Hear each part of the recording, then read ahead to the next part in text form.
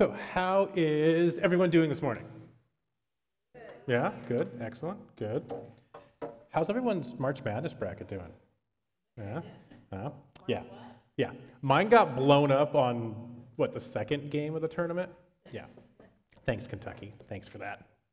This is the first year I've had my national Final Four, national championship game team lose on the first day. So that was fun, but there you go. So this week we are continuing our series on the seven sayings of the cross, Jesus' last 7 words to people around him.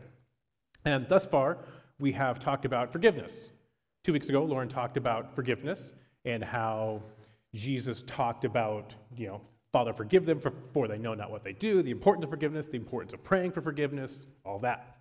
And then last week, we talked about Jesus' putting forgiveness into action. And for Jesus, that was salvation. Talked about the criminal on either side of him, how one of them mocked him, one of them talked to him and asked to be remembered, and so Jesus talks to him and gives him salvation. We talked about how, kind of funnily enough, this criminal, you could argue, is the first Christian, the first person to receive that salvation.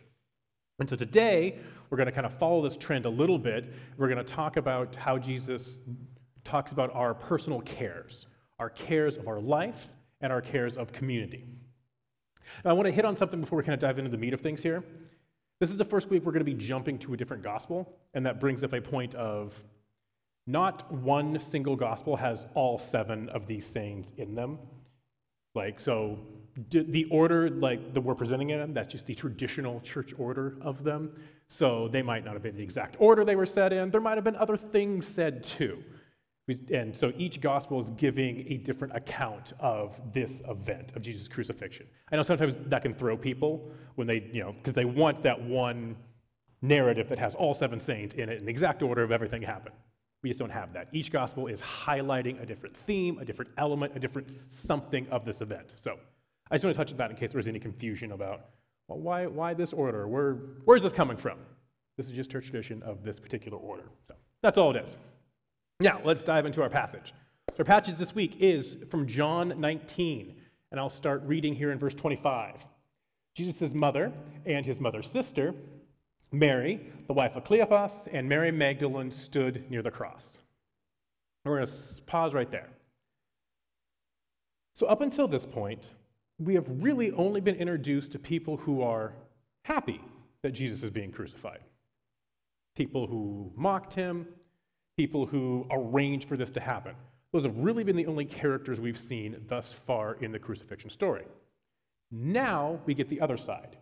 We get people who love Jesus and who are now feeling sorrow, sadness. We're getting that emotional side of this discussion, of this event. So we have a couple different people here.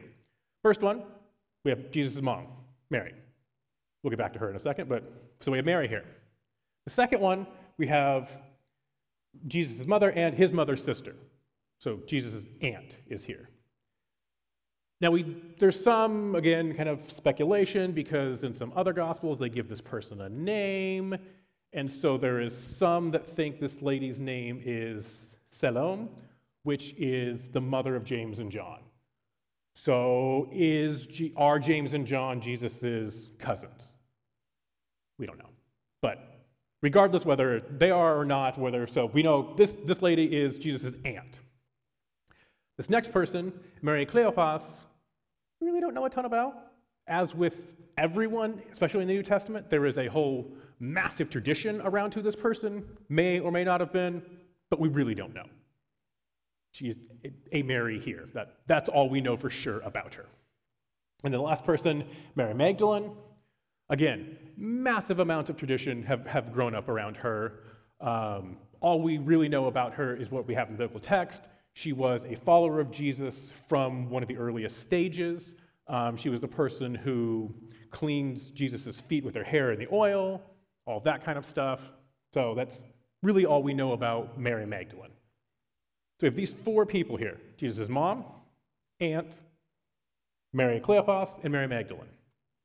So we have 2 people related to Jesus, one person who was a longtime follower, and the third Mary, or the Mary, the wife of Cleopas, we really know not a lot about. But presumably, if she's here, she cares about Jesus. We have 4 people very close to Jesus. And let's jump back to Mary here for a second. Because, like I said, thus far, this has just been a lot of people taking joy in Jesus' death. And this is really our first glimpse at Mary. How was she? What is she going through? Again, the text doesn't really give us a lot. We have to fill in gaps for ourselves. We just have to put ourselves in that position about how Mary might be feeling.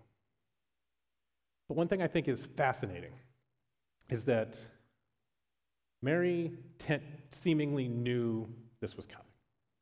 If we jump back to the beginning of the story, all the way back, different gospel, Luke 2, very beginning of Jesus' life. Jesus is born.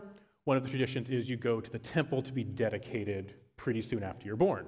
So during this story, Mary and Joseph take Jesus to the temple, and they have this interaction with a man named Simon. This comes from Luke 2.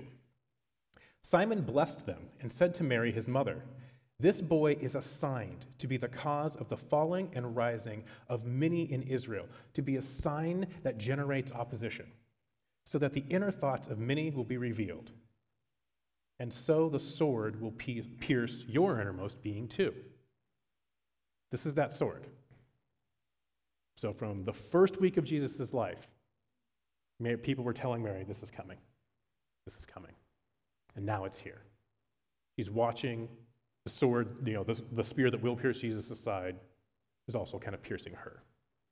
This is kind of the framework we're in. This is what Jesus is seeing when he says this. All right, yes. When Jesus saw that his mother and the disciple whom he loved standing nearby, he said to his mother, "Woman, here is your son." So the first point that I think is interesting about this verse is I think this verse gives us a visual proximity of the layout of what's happening. Jesus is being crucified. By this point, he's probably been up there several hours. His voice isn't going to be very loud. When you are crucified, what actually kills you is your own body weight. You suffocate. The weight of your own body collapses your lungs. So he can't have a very loud voice. So if he's saying this, assuming they're going to hear him, they have to be very, very close. They can't be more than a few feet away, right? Like if he has very little voice talking to them. So they are right there. I don't know, to me, whenever I see depictions of it, you often see them off in the distance until it's over, and then they come approach. But this potentially leads me to think that they're right next to him. Now, the disciple whom Jesus loved, who is this? Do you even know who this is? Anyone have a guess? It's John. This is John's weird way of referring to himself. It is something you see a decent amount in ancient writing. In some genres, they didn't want to refer to themselves as I. They didn't want to write in the first person. So this is John's way of referring to himself in the third person. I've been rewatching Seinfeld, and there's a great episode where this guy refers to himself in the third person. The Jimmy's doing this. The Jimmy's doing this. This is kind of John's way of doing that. Now, by saying he's the one Jesus loved, that's a whole other, you're get off your high horse there, John. But point be aside, this is John. This is John's way of referring to himself. Now, why does the way Jesus refers to his mom there always felt weird to me. Woman, here is your son. What is Jesus doing here? This feels weird, right? Like Leo, how would it go if you just started referring to your mom as woman? I feel like that's not gonna go well. But, all right, let's give some context here. This isn't a negative term. This isn't Jesus being disrespectful.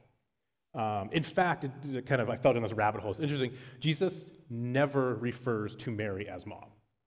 Whenever he is addressing her or talking about her, he says woman, not mom, mother, anything like that.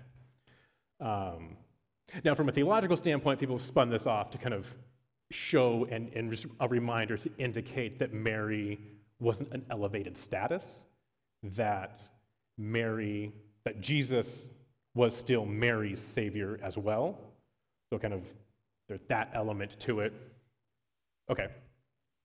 But what I think is, the way I like to look at this, or I think is a cool way to look at it, is Jesus' definition of family. So this is Matthew 12. Jesus is having a discussion. He's teaching, there's a crowd around him, and someone in the crowd tells him, hey, your mom and your brothers are here. They have a discussion about, well, what is mother and brother? Who are my siblings? Who are my parents? That kind of stuff. And in the end, Jesus says, whoever does the will of my Father who is in heaven, they're my brother, they're my sister, they're my mother. Now, again, not a slam on these individual people, and I'm sure they had to have a discussion afterwards because that sounds really bad. But what he's doing is highlighting the importance of church family. Not church at that point, but what will become church family. Highlighting the importance of the adopted family of God. Highlighting that as the family that really, really matters. Becoming part of this family. Coming into the family where God is your parent. That's the family Jesus points to. And so I think that is personally how I kind of read why he doesn't refer to Mary as mother, just woman. He's like highlighting that family of God aspect, highlighting that this is how I define family. We are all part of the family of God. We're brothers, sisters, parents in this larger family. That kind of makes sense? That maybe ease that that line a little bit. Last part of this here is your son. I've heard some people say that this is Jesus referring to himself. And from context, from a nerdy Greek standpoint, the here is referring back to the disciple whom Jesus loved, John. So it's here is your son, it's Jesus indicating John to Mary. It's not Jesus saying, here is your son, look at me, it's John. And we'll get into that right now. Verse 27. Then he said to the disciple, here is your mother. And from that time on, this disciple took her into his home. So John takes Mary in. I think it's interesting, for me, like knowing this verse from when I was little, kind of growing up, I had like a weird understanding of this verse. I thought it was, woman, here is your son, here is your mother. It's not Mary getting another kid to take care of. It's reversed. It's John taking care of Mary, not Mary taking care of John. When I was little, I always thought, well, your parents take care of you, right? But that's not what's happening here. It's John taking Mary in. Now, why? First century Rome. Women don't have a ton of rights. You really can't own much property, and especially if you're a widow, which seemingly Mary is, because Joseph is present in the birth story and is present for one story where Jesus is young. After that, Joseph isn't mentioned again. So the assumption is Joseph died at some point before Jesus' ministry started. So Mary, as a widow, and presumably a poor widow, because we have a lot of indications that they were very poor. And one of them is, kind of going back to that scene we read earlier, where they're dedicating Jesus to the temple. The Old Testament and the laws, it gives a list of acceptable animals that can be given as a sacrifice. Saying, if you can afford it, do this. If you can't, do this. If you can't, then this one, then this one, then this one. Mary and Joseph do the bottom of the one, meaning they are the absolute poorest you can get. So, widowed, poor, female, and in this context, Jewish, in a very Roman, heavy, oppressed time period. Mary has kind of everything working against her to be alone. And so Jesus is trying to make sure she has a protector, someone who is legally bound to protect her, to take care of her. Now, this is an interesting question because Jesus has brothers. We know 4 of their names. Why does Jesus not assume the brothers are going to take care of Mary? We have no idea. No answers are given. Does Jesus, no, we don't know. Does Jesus just assume my brothers are slackers and I can't trust them? Or we have no idea. Some people have pointed out that at this point, his brothers did not believe he was the Messiah. So does that play into it? But they do believe he is the Messiah here coming up shortly at Pentecost. So it's not that far down the road that they do see Jesus as Messiah. We really have no idea why Jesus didn't trust his brothers, why Jesus chose John to do it. And that's one of those frustrating things, because I would really want to know, because that is seemingly a massive question. Why? But we don't know. All we know is that Jesus chose John, one of his best friends, because when you talk about Jesus and the disciples, you have the 12, and then there's always that smaller group that goes off and does things, Peter, James, and John. So John is always in that group, because John is one of Jesus's 3 best friends, maybe his cousin, we don't know. That might give a little more credence to the take care of this, because it's a family member then, I don't know, but minimum, one of his 3 best friends, he says, take care of my mom. But Jesus ensures that one of his best friends is going to take care of his mom. There's 2 levels to this. I think it's interesting. First one, that base financial level we talked about. Jesus is ensuring that his mom is not going to be homeless, and what's more, is not going to be reliant on the temple system to support her. Because someone who was homeless, who did need help, you got it from the temple system. The very temple system that just killed her son. The very temple system that is causing all of this. They're not going to do anything for her, right? But just that relationship, she can't rely on that, and they would not take care of her, presumably. So he's trying to take care of her from a financial standpoint. But I think there's another level to it, because money fixes a lot of things. Jesus was God. Jesus could have been like, Mom, there's a fat stack of money under the bed now. I'm God, it's there, you're fine. But he didn't. There's a second side to it. There's a companionship side. Jesus made sure his mom would not be alone.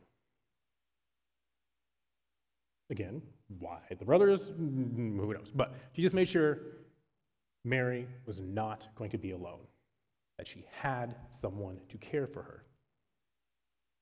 And now, this is going to be a little kind of tangent into church tradition and early church history.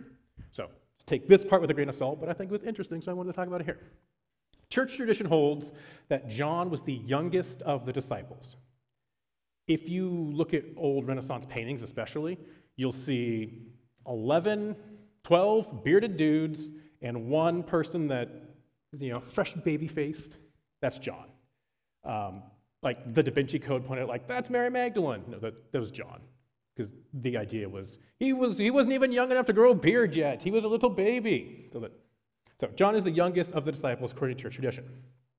Now, early church history, we have 2 early church fathers. Polycarp, who was the bishop of a city, Smyrna, and then Ignatius of Antioch. These are 2 of the very earliest church fathers. They did a lot of writing. We know a lot about them historically. Both of them claim that John was their teacher. Now, from when they lived, where they lived, that is plausible. It is entirely plausible just from it's not out of the realm of possibility that the time period they lived and where they were located, a 40, 50, 60-year-old John could have been their teacher. Going off of that, both of them, Ignatius, in his massive work against heresies, tells stories about John. He says, oh, my teacher John, the disciple, did this and this, told me this and stuff. So there's some interesting stuff in there. Again, not biblical text, kind of historic text, so who knows how much of it, but kind of cool. But both of them say that John lived to an old age and died of a natural death. They speak of John being the longest lived of the 12 disciples. Meaning, if we take all that, was Jesus ensuring that his mom would have someone for her entire life. Because a lot of the other 12 disciples died pretty quickly after this. Some of their ministries weren't very long. They died within years of this. Is it possible that's why John was chosen? So that Mary would have someone for her entire life. The longest lived of the 12 disciples. Again, not biblical text. I just want to be clear. That's not in the biblical text. That is church history. I just fell down that hole and thought it was kind of cool, and so wanted to share it. So what does this all mean for us today? I think we can pull two things out of this. First one, Jesus cares for both our eternal souls, we talked about last week with salvation, but also our current earthly lives. Our current lives, situations, problems are also important to Jesus. I think sometimes we forget that and we kind of focus on like, oh, this world's terrible, but this isn't my home, heaven's my home. Yes, that's true. But Jesus also cares for what we have here. We're here for hopefully quite a while. Hopefully we have nice long lives here. And Jesus cares for those too, so we should as well. I mean, think about it. In Jesus' dying moments, he is actually doing the physical act that will get us our eternal salvation, right? This is the act that kicks off so we can have eternal salvation. While he is doing this, he makes sure his mom's earthly needs are met. Both are important to Jesus. I mean, think about Jesus' first miracle. At the wedding, Jesus and his mom are at the wedding, the host run out of wine. What does Jesus do? Who remembers?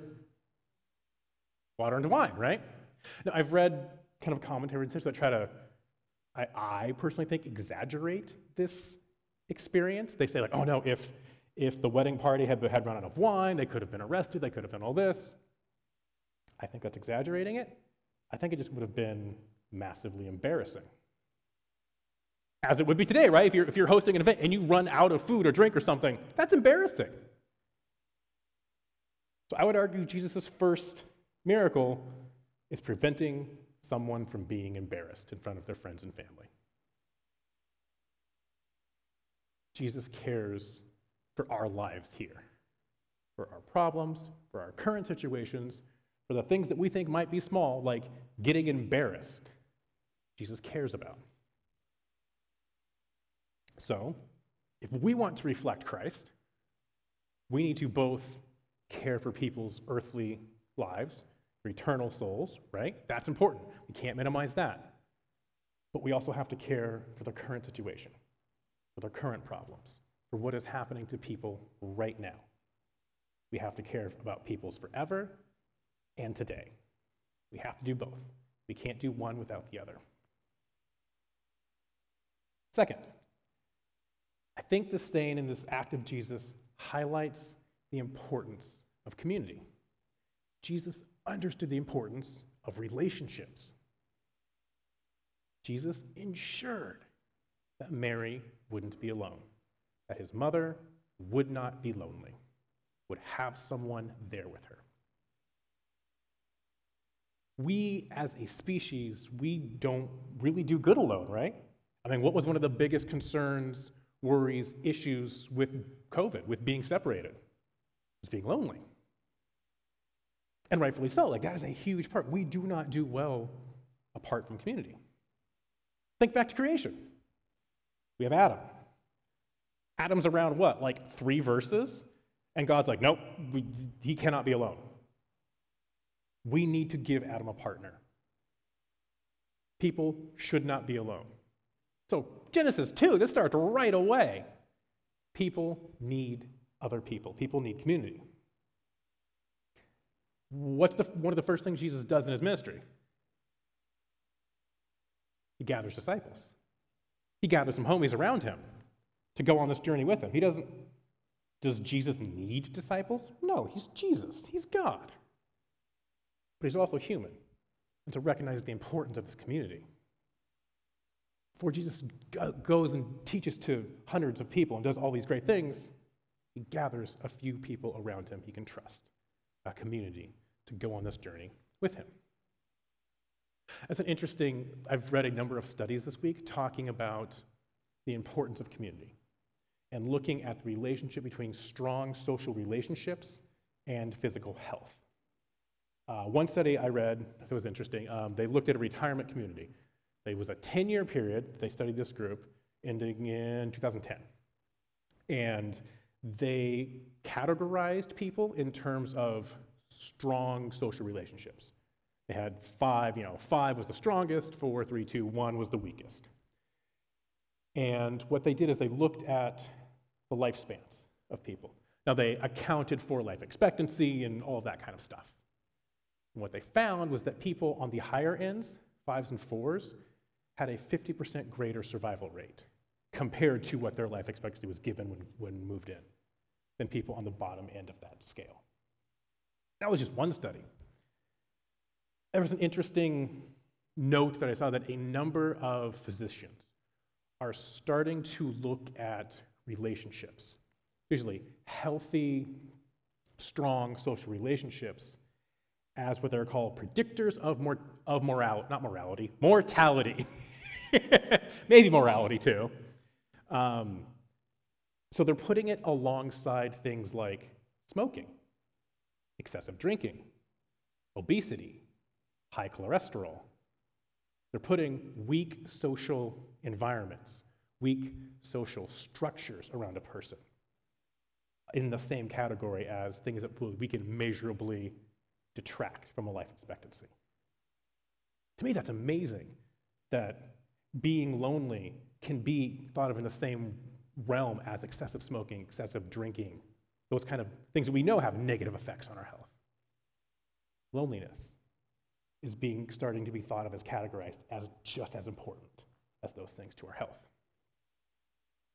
So we need to strive to be in a community, right? I think all of this indicates we need people around us. We need people we love and that love us to support us and go on this journey together. I think we also need to work on creating a community not only for us, but a community where other people feel welcome, a community for others. I think when we kind of read this text, it's so easy for us to assume we're Mary, that we are called to, we need a community around us, absolutely. Sometimes we might be John. Sometimes we might be called to be the person that builds a community and brings someone else in. We often hear a lot of, I don't need new friends. I have my friend group. My friend group's awesome. I'm good. You might be good, and that's awesome. But you might be being called to be the friend of someone else. Someone else might not be awesome. And you might be being the person being called to bring them into the group. And you'll probably find that it'll help you and it'll enrich you as well. I feel like so often we're like, I don't need any friends. I'm good. I got my group. Maybe someone needs you to be their friend. So we need to work on building communities for us that enrich us, that help us, but also communities that are welcoming to others. Build communities that are ones of invitation, ones that are open, that people feel welcomed, warm, comforted, safe to join. So those are kind of the two takeaways from this. God cares for our individual lives currently, right now. All those small problems we think that are, these are too small, God doesn't care about them. Yes, God does. Thing two, one of the ways God has given us to help our lives right now is through community. This is one of the best ways we can help our current situations, to be involved in a community, to just really invest in a group of people that can go on this crazy journey together. Think that's something we can do? Like that? Huh? I like it. All right, join me as we pray.